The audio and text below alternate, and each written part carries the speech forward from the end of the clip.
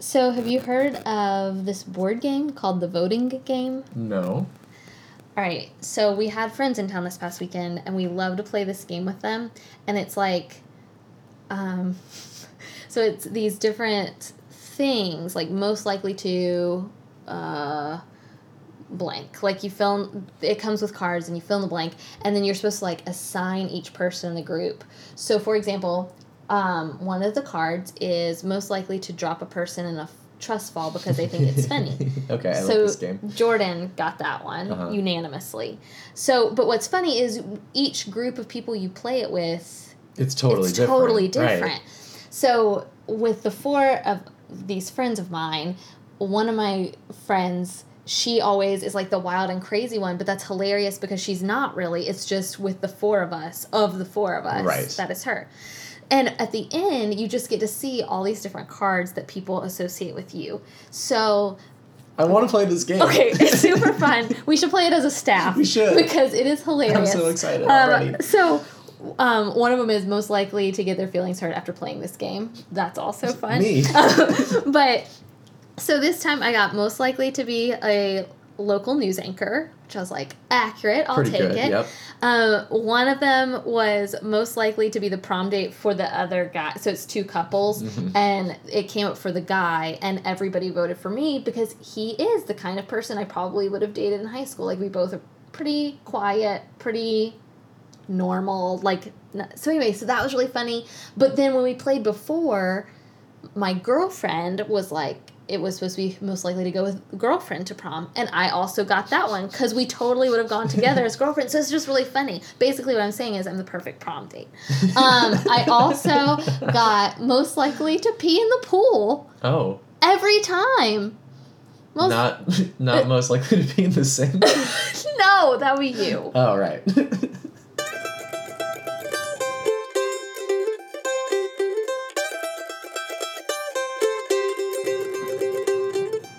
Welcome to episode 121 of From the Front Porch, a collection of conversations on books, small business, and life in the South. My name is Chris Jensen, and I'm back. And my name is Annie Jones, owner of The Bookshelf, an independent bookstore in beautiful downtown Thomasville, Georgia. Coffeefee. What is that? That's something the president tweeted at midnight last night. COVFEFE. All right. I wish somebody would take away his Twitter. I'm so glad you're back. Me too. I'm glad to be back. People are probably like, where is Chris? Why are these episodes so poorly edited? And when can we hear a male voice on this podcast? Well, anyway, I'm back. You're also, back. Hunter, right? Hunter, I forgot. I think I just had pantsuit politics on the brain. Because we recorded 2 episodes, one for them and one for us. And so that's my most recent podcasting experience. I did have a weird, moment of existential panic when I saw, I think you, Emily, and maybe The Bookshelf all posted a picture of you, Emily, and Hunter. Yes. For Love It or Loathe It. And Yes. I was like, what if somebody's a new listener and doesn't know that that's not me? What if somebody thinks Hunter is me? I'm not Hunter. No. Hunter's not me. We'll take a selfie after we record this episode. Okay. It'll be great. We look like we're going to camp. We do. I do like your shirt. Thank you. It's new. So So what'd you read this month? So I read a lot of books. Good. Yeah, May was busy. Mm-hmm. May, as we're recording this, is still not over. Yeah, today is May 31st. Is May the longest month ever? Yes. Do you think? Yes, but I think we think that for very different reasons. I just feel like, but the reason I say it, it was for me, but I also know, I have teachers in my life. I have moms in my life. Everybody says May is the longest. Why? Can we all just take the first week of June off? Yes. Just to recuperate? That is what I want. It's just too many things. Who decided that May is when everything was going to happen? Benjamin Franklin, probably. Oh, Ben. I hate him. I read a lot of books. Good. Some of them were good. End of episode. Great. Done. You can find full episodes from... I read 2.5 and they were all good. Okay, that's good. I think the more you read, Yeah. probably. Yeah, diminishing returns. Yeah. So what was first? When You Find Out the World Is Against You by Kelly Oxford. Okay, tell me about that one. I don't even remember you reading that one. Right. It's been a long time. No, I'm telling you, May is some kind of weird time warp. Kelly Oxford is some kind of Twitter phenom. Like, okay. She, I guess, is famous for being funny on Twitter, funny on the internet. I don't follow her on Twitter, but I was familiar with her. Okay. So I saw that she wrote a memoir, and I thought, I'll try this. It is funny. It is not Tina Fey well-written funny. That's our go-to. She is my go-to because I can't beat it. It's our benchmark for memoirs. I will say the Jessie Klein one, which we've talked about before, yes. You'll Grow Out of It. That to me was comparable. This just fell flat on the writing scale. Mm-hmm. There were a couple of really funny essays. One about her first experience at summer camp, so that was funny and would be timely if you're taking a vacation this summer. Okay, I also have this weird... So toward the end of the book, she talks about her husband and her children. Okay. And as I'm reading it, I think, oh man, she and her husband are going to get a divorce, aren't they? Because the way she's writing, she moved here from Canada. Okay. And I'm under the impression she moved to LA from Canada for her job. Mm-hmm. So like uprooted the kids, uprooted the husband, but they all agreed to do it. But they all also, at least in this particular essay, sounded miserable. Mm-hmm. Like they hated LA, they missed Canada. The essay's funny. It's a big move. It's a huge move. And the essay is funny. But to me, I was reading, I was like, uh-oh, this is going to end poorly. Like, this isn't going to end well, because no one sounds like they really like L.A., but she likes her job. Mm-hmm. And sure enough, I Googled, and she and her husband, who'd been married a long time, got divorced, and I think that kind of ruined the book for me. Oh. Isn't that terrible? No, but I think I just felt like, oh no, like I could see it happening, because I think she wrote the essay in real time. So she didn't write the essay after they were already divorced. She wrote the essay while it was happening, and as a reader... It's one of those almost like horror movie moments where you're like, stop. No, wait, don't go in there. Don't go in there. Go don't back open to the Canada. door. America is a mess. That's what I felt like saying the whole time. So she and her husband are now divorced, which took some of the humor out of the last couple of essays for me, if that makes sense. I feel that reading old David Sedaris stuff, too, when he talks about his sister. And yes. Like, oh, you're saying bad things about your sister who died. Yes. But then he eventually addresses it. Later, right. When you get to that, when he's writing about those things. And so she may have this fantastic follow-up essay collection all about, you know, life as a single mom or, like, struggling to still be friends with her ex. I don't know. But the back half of this book felt very bittersweet to me because I just the whole time I was reading it thought, this isn't going to end well. It's funny. I think it'd make an interesting book club book because I feel like you could really take apart a couple of the essays. She also started the... it was that tweet. I think I was literally just about to say tweet her around the world, and I apologize for that. No, that was Kofifi. This, what do you call it when there's like a tweet that takes the world by storm? Viral. Yes. Viral tweet.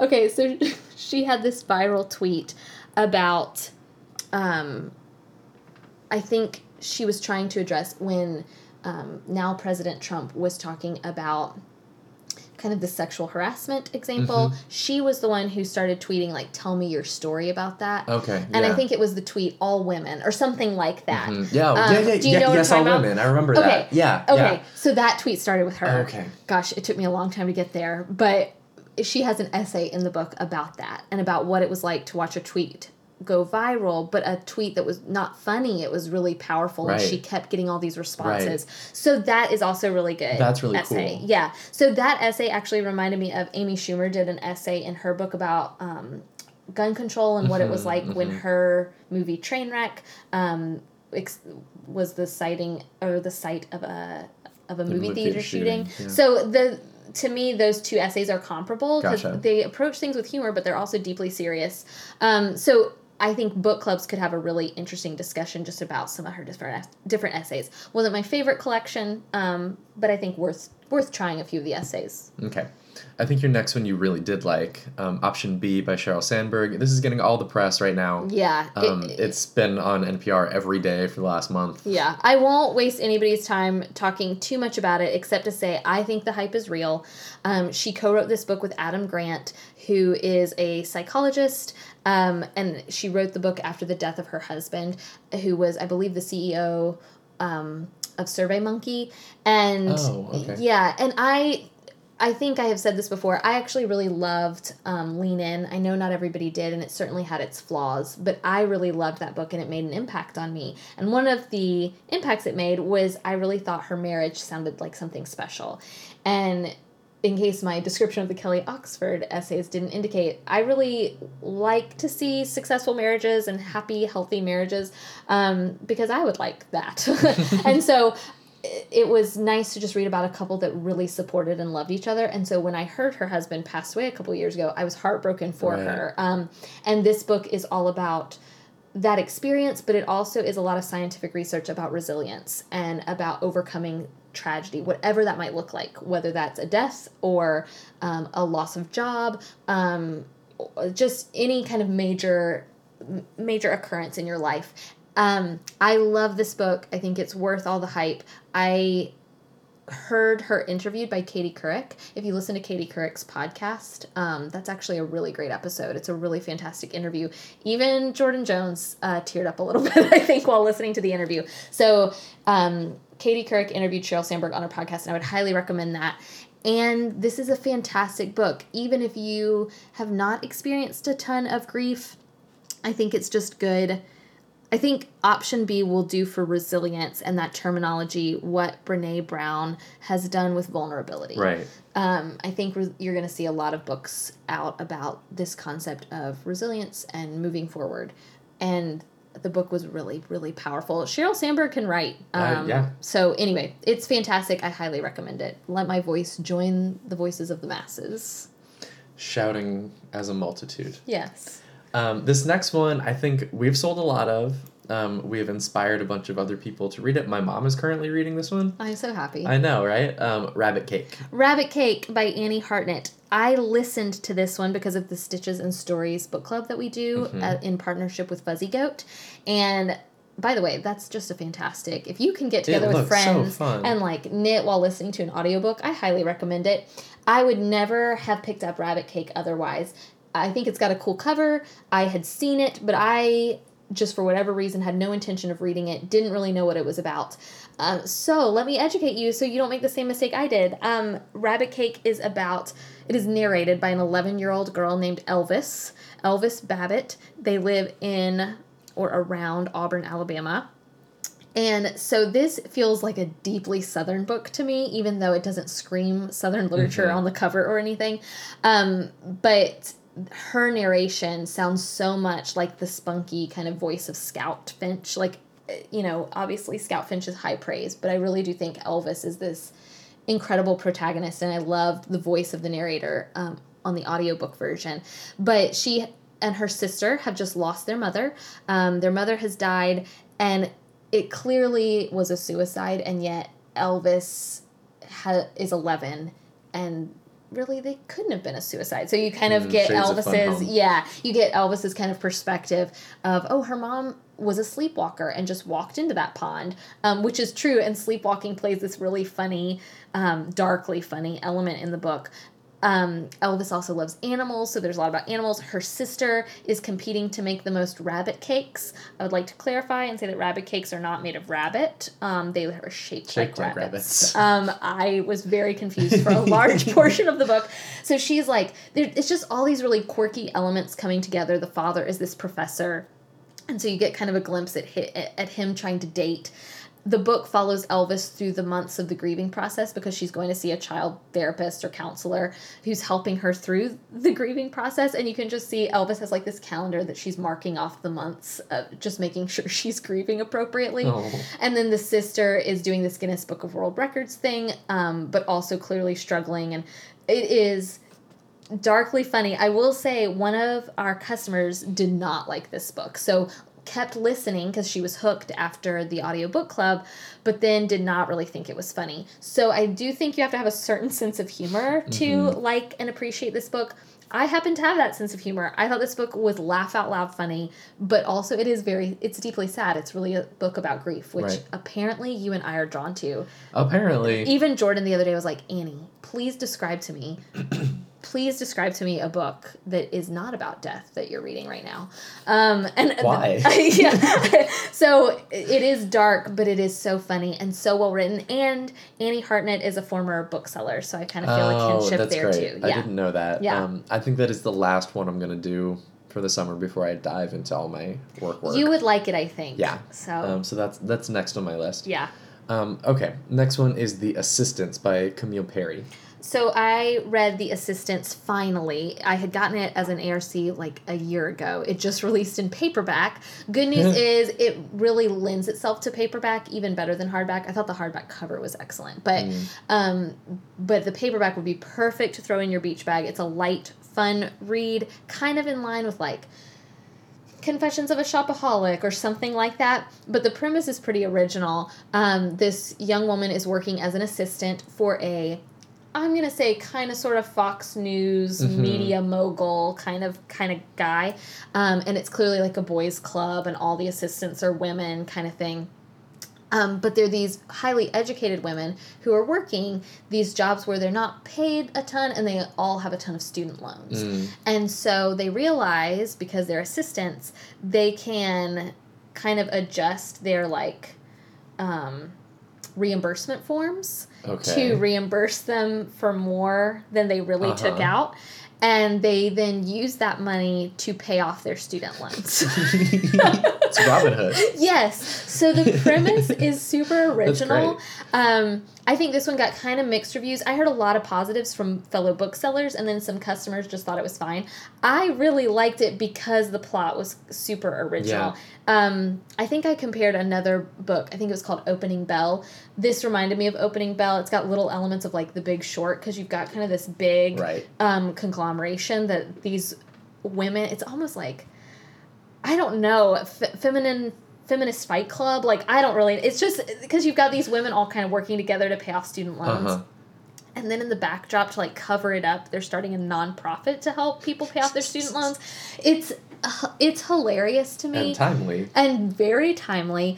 And it made me think to myself, wait, forget the illegal aspects of it, but why isn't somebody starting a nonprofit where people who make a ton of money could just choose these applicants to apply? Like, maybe you're a teacher and you want to apply to get your student loans paid for by instead of by the government, by somebody, I don't know, this is me, like, I read this book and I was like, wait a minute, there's something here. And I'm sitting here like, yes, I am listening. Yes. But, like, somebody who would want to pay off your loans because you're smart and you're doing great work, you're not lazy, like... That would be great. Right. Somebody should do that. Right, so I think somebody should read this book, like, some media mogul should read this book and be like, I want to do this. James Patterson, you out there?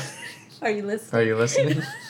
So, The Assistants, it's super fun. I think it would make a great beach book. And if you're drowning in student loans, you'll find kindred spirits in this narrative. That sounds great. Yeah. I'm happy to start selling that one. Yeah. This one I asked you to read. Yes. I challenged you to read. You did. In April. It's the first volume of Miss Marvel by G. Willow Wilson. I would like to just say that I do whatever you ask me to do. Let the record show. I read what you tell me to read. Except for, was it from the Goon Squad? But it's sitting on my nightstand, so it's there. I just haven't done it yet. But I feel like I do what you ask me to do. Meanwhile, most of the time, yeah. Meanwhile, it took you months to watch The Great British Baking Show. Yeah. I don't understand. Yeah. Regardless, I picked up Miss Marvel because you challenged me, and anyone who knows me knows, please do not tell me what I cannot do. I will then do it. So you challenged me, and that's exactly the way to get me to do something. I loved it. It's so good. It's so good, and I was a little concerned I wouldn't like the genre, like. But I think... Because this is a superhero comic. Right, it's a superhero comic, but I really am glad that I had already read some graphic memoirs to, like, prep me for just the format. Right, to just know how to read it. Right, because the format is so different. But I will say, I totally understand now why so often for a buffer you read a lot of comic books, because I think I finished this in, like, 30 minutes or something like that. But it felt like I had accomplished something, so it goes to my, like, type A tendencies. But...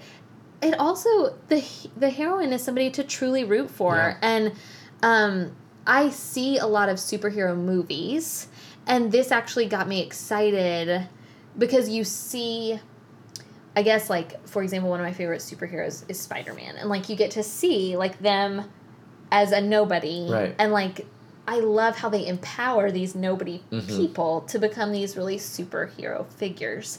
And then she is fantastic because she's this Muslim immigrant. So you've got, like, that with her dad, like, her relationship with her parents. Right. And then her, like, trying to figure out how she wants to identify herself.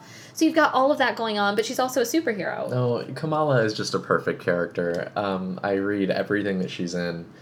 I've been reading her book since the beginning, and I have her latest issue right over there that I have not read yet. But she's so great because she's not perfect. Yeah. She's flawed. She's 16 years old, and Yeah. she makes dumb mistakes because she's young. But that's what I like. Yeah, exactly. Like, and I thought, I guess, so I forget about the comic book genre, and I forget how helpful it would be for a reluctant reader. Right. Or I think there's been a resurgence or whatever recently of, like, great female protagonists for young women, but I feel like it's taken a while. And so I think this particular character really fills some of that void. For sure. Like, I just know, I'm just thinking of our customer Phoebe. Like, I just feel like, oh my gosh, she would love Ms. Marvel. Yeah. Like, and now, I mean, so I get a little confused about the comic book worlds because Brie Larson is going to be in Captain Marvel. Yeah. And this is Ms. Marvel. And Carol Danvers, who Brie Larson is playing, used to be called Miss Marvel. Right. And now she's Captain Marvel, and Kamala is Miss Marvel. Okay. Well, I cannot wait for Ms. Marvel to be a movie. Like, and I hope that'll happen. I hope so, too, because she's a really great character. She's an excellent character. And, gosh, anyway, thank you. Yeah. Because I'm really glad I read it, and I didn't think I would be. I did it because you issued it as a challenge. And now I'm so glad I did, so thank you. And there's some more, and you can borrow volume 2 if you want. Yes, that would be great. Perfect. The one thing that I worry about that is, like, how do I convince especially parents? Because you talk about this as being like an in for reluctant readers, and I totally agree, but how do I convince parents that like this genre can be literary and good? Well, I think that's our job. I know. Like, so, but now you've got me on board, so now I can help you. So we're going to brainstorm that. Yeah, because you're right. I think a lot of parents might see that as, oh, that's not a real book or something like that. But I do think things like Diary of a Wimpy Kid and the Dork Diaries kind of have helped that. Yeah. Because it's shown, I mean, we have avid readers now who were made avid readers because of Captain Underpants, because of Diary of a Wimpy Kid. And those seem silly. And it takes some parents convincing that Captain Underpants is worth their children's time. Right. But it is. Whatever it takes to get your kid with a book in their hand. And comic books, I totally think count. Like, there's a great narrative in there. Anyway, you've got me on board. Good. All right. Sold.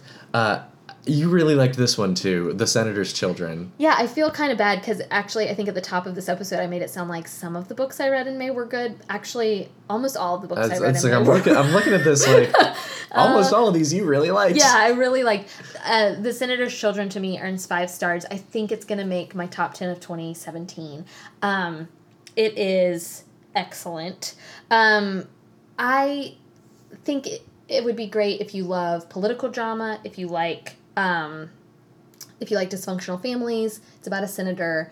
There's some infidelity. And then he has 2 daughters, obviously, from 2 mothers. And so as adults, kind of what their lives look like and how his infidelity affected the rest of his life, but also the lives of his children. I've recommended Young Jane Young, which is coming out in August. This reads like a counterpart almost to that, like just the more serious version. Because Young Jane Young kind of approaches things from a comedic point of view. And this is not super comedic. But it's really well written. It's put out by Tin House, and it'll be out in November, and I can't wait to hand sell it. It's really good. That's going to be super good. The next one's been out for a little while, I think. It's The Leavers by Lisa Coe. Yes. I recommended this one to you just because it's a non-incestuous mother-son novel. That's right. It's got that immigrant story that I feel like is important right now to read. The first 100 pages, it was slow. I did not fall in love with this book. But once I got through the first 100 pages, I really kind of bought into the main character. So it's a young boy and his mother, and you see kind of a glimpse at their relationship in the beginning, and then he comes home from school and his mother's not there. And she was working in a nail salon, and you later discover something has happened to her and kind of what happened to her. And so there are some dark moments in the book, eye-opening moments for those of us who were born and raised here and know nothing else. Like, I think this is an important book to show you what that life can look like and what sacrifices are being made to live here. Right. This one got a lot of praise. It did get a lot of praise. It's the winner of, I think, the PEN or Bellwether Prize by Barbara Kingsolver. Right. So if you are a fan of Barbara Kingsolver's, that's kind of why I picked this one up to begin with. Again, give it the first 100 pages, and you may give up on it, I don't know. But for me, the first 100 pages kept me going enough that I was like, okay, I'm going to persevere. And then you got into it. And then I got into it. But it does take some time. So this would make a great book club book. Excellent. The next one is Windfall by Jennifer Smith. And is this one YA? Young adult, yeah. I don't read a ton of YA, but if you've been following along with my personal life in the past few weeks, I needed something light. And I have discovered I don't really love anymore that, like, post-apocalyptic literature like The Hunger Games or Allegiant, Divergent. I'm not really into that anymore, but I like a good romantic comedy. And so I loved Dumplin' by Julie Murphy. If you haven't read that, please read it. Windfall to me is in that category. It is about a girl who has been in love with her best friend for forever, but he obviously doesn't know that. And then for his 18th birthday, she buys him a lottery ticket as a joke. And he wins. And he wins like $140 million. And he's 18. He's like the youngest lottery winner. Anyway, so you kind of see the effects of that wealth and of that decision, not only on their little kind of romance, but just on their lives as teenagers. And I thought it's well written. I finished it in 2 sittings. Really great beach book. I saw this one all over the internet. Like, several readers who I trust loved this book, and I'm so glad I listened to them because it's not one I would have picked up on my own just because it's YA. But I thoroughly enjoyed it just as a good, like, romantic comedy, light, fun book. So please read Windfall. That sounds really good. Yeah, it's really cute. And it's from the same author as Dumplin', right? No, different author. That's Ramona Blue. Oh, Ramona Blue. That's right. Okay, we got them in on the same day. Yes, we did. So I'm hoping to read Ramona Blue. This is Jennifer Smith has written a lot of other things. I'm so sorry I can't name them right now, but she's a pretty prolific YA author. This is just her new one, and the cover's really fantastic. Yeah, and the cover's great. Yeah. How about Standard Deviation? Another 5-star book that I think might make my best of 2017. Okay. Yeah. It is so darkly, wonderfully funny. The author, can you help me pronounce her name? So it's Catherine, I can't decide if it's Haney or Heine. If it's Heine, I just feel terrible. I'm sorry, I don't want it to be Heine. So let's say Haney. It's Heiny, for those of you taking notes at home. She wrote this really great short story collection called Single Carefree Mellow, which I adored. I thought it was really well written, and I'm so pleased that her debut novel is just as well written. It just came out a couple of weeks ago. It's about a man who's like in his 40s, 50s, and he is married to his second wife who is young and super extroverted and bubbly and like kind of overwhelming to him sometimes, but he clearly loves her. They have a young autistic son. And then he still has this odd kind of relationship with his very serious, his age ex-wife. And so it's kind of this, again, I just love dysfunctional families. I don't know why. I love them so much. But it's about him navigating kind of midlife, and also, you know, does he still have feelings for his ex-wife? Does he still love his current wife, even though she and he are so vastly different? Plus, there's the son who, the cover of the book is 2 origami pieces, and it's because their autistic son loves origami and is a member of an origami club. And anyway, so you've got all these really great quirky characters. It is laugh out loud funny to me. Great for, I think, fans of The Nest or Where'd You Go, Bernadette would be my 2 comp titles. I remember seeing this one in the, like, not yet released behind the counter stack and thinking, I wonder if that's any good, and I'm really glad to know that it is. It sounds wonderful. It's so good, and I haven't heard a lot of buzz, so go pick this one up and start the buzz. Start the buzz. Hashtag start the buzz. And then this last one, we were both excited about when it came out. Well, it hasn't come out. It's an ARC, and it doesn't come out until January. I know. We'll make this one fast because we'll talk about it in January, I hope. But, The Immortalists by Chloe Benjamin. I wanted to love this book so much. Right. And it kind of sounds like I might like it more than you did. Yes. Yeah, I think that's fair. And we got in a second ARC, so I still have mine if you want it, but Magali also took it home because I was like, somebody else read this, and I just might have been in the wrong headspace for it.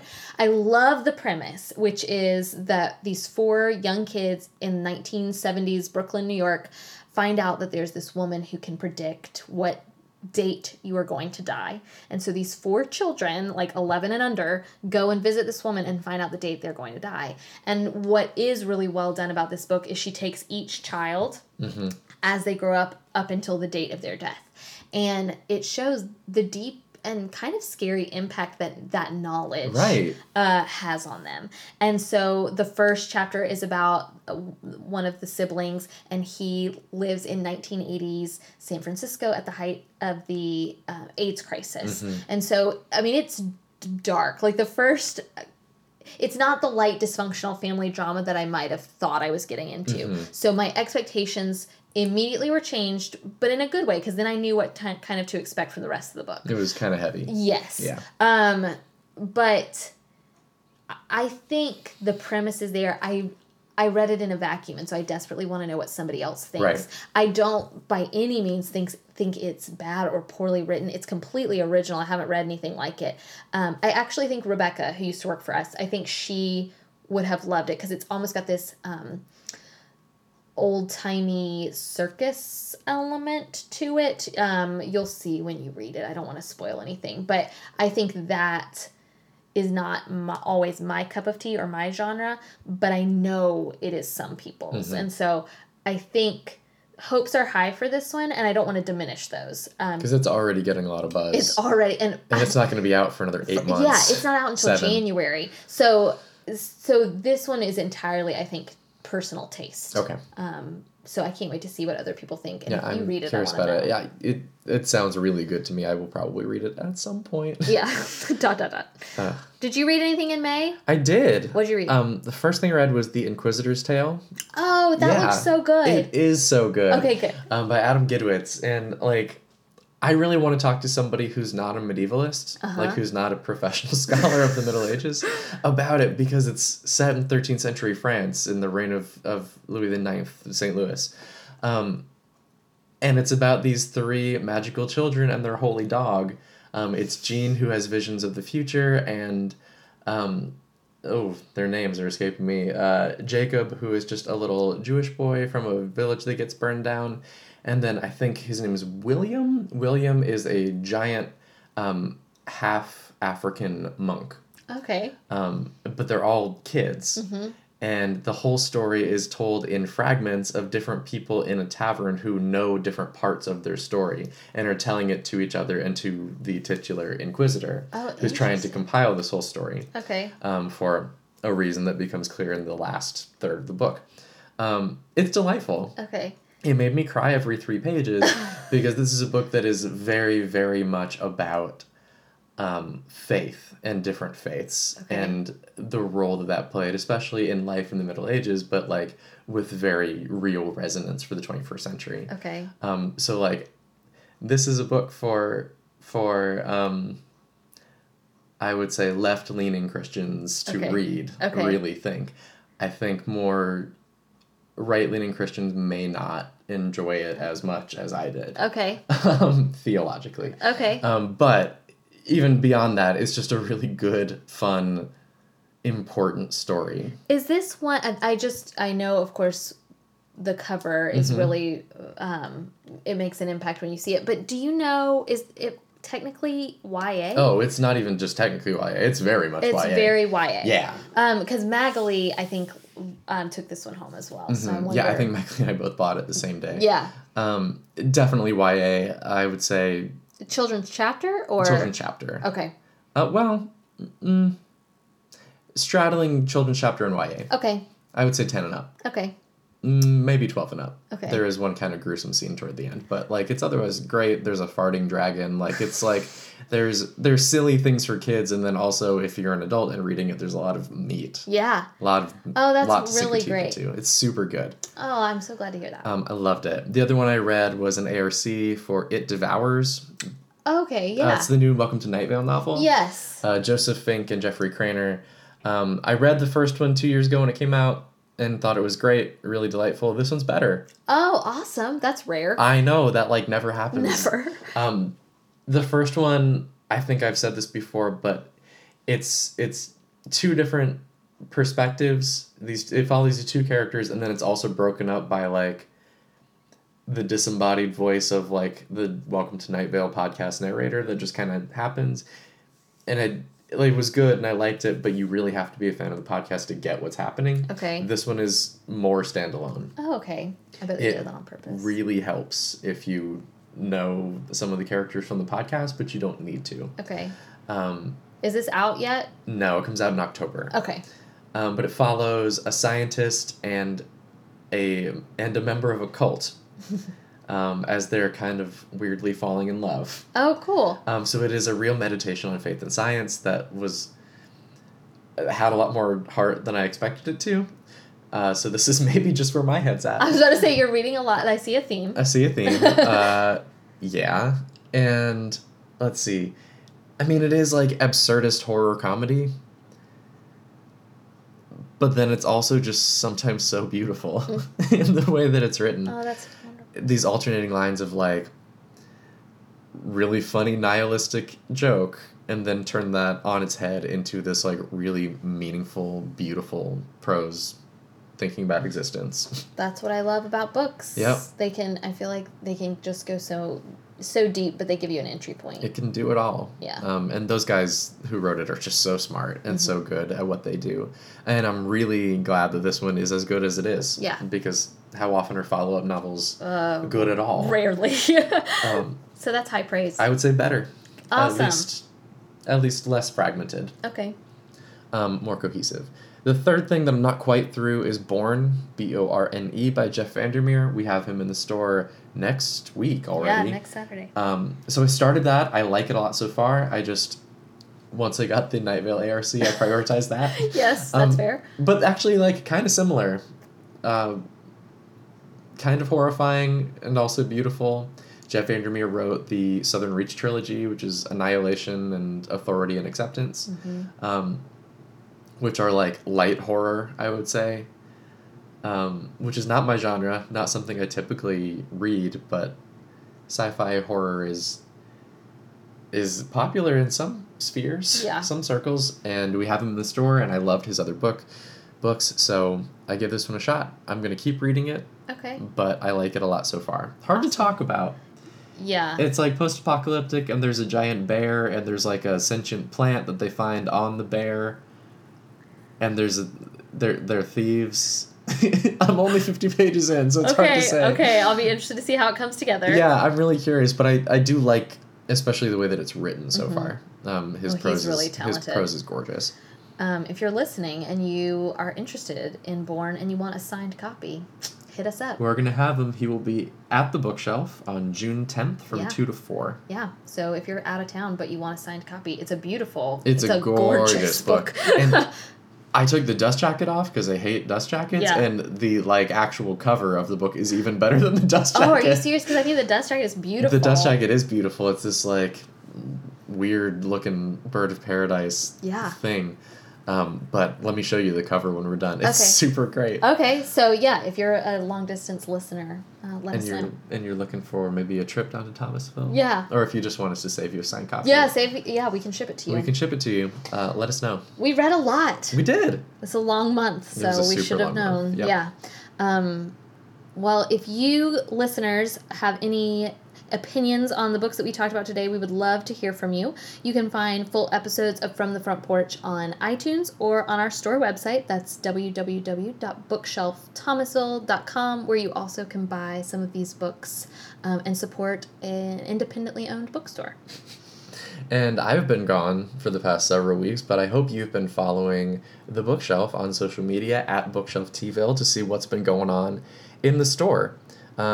We do some fun things, and we have some great events, and we love sharing that with you, and we love to hear what you think. So find us on social media, Instagram and Twitter, or if you've got questions about the podcast or recommendations or anything you want to tell me or Annie, please email me at inventory@bookshelfthomasville.com. Thanks so much for listening, and we will see you guys next week.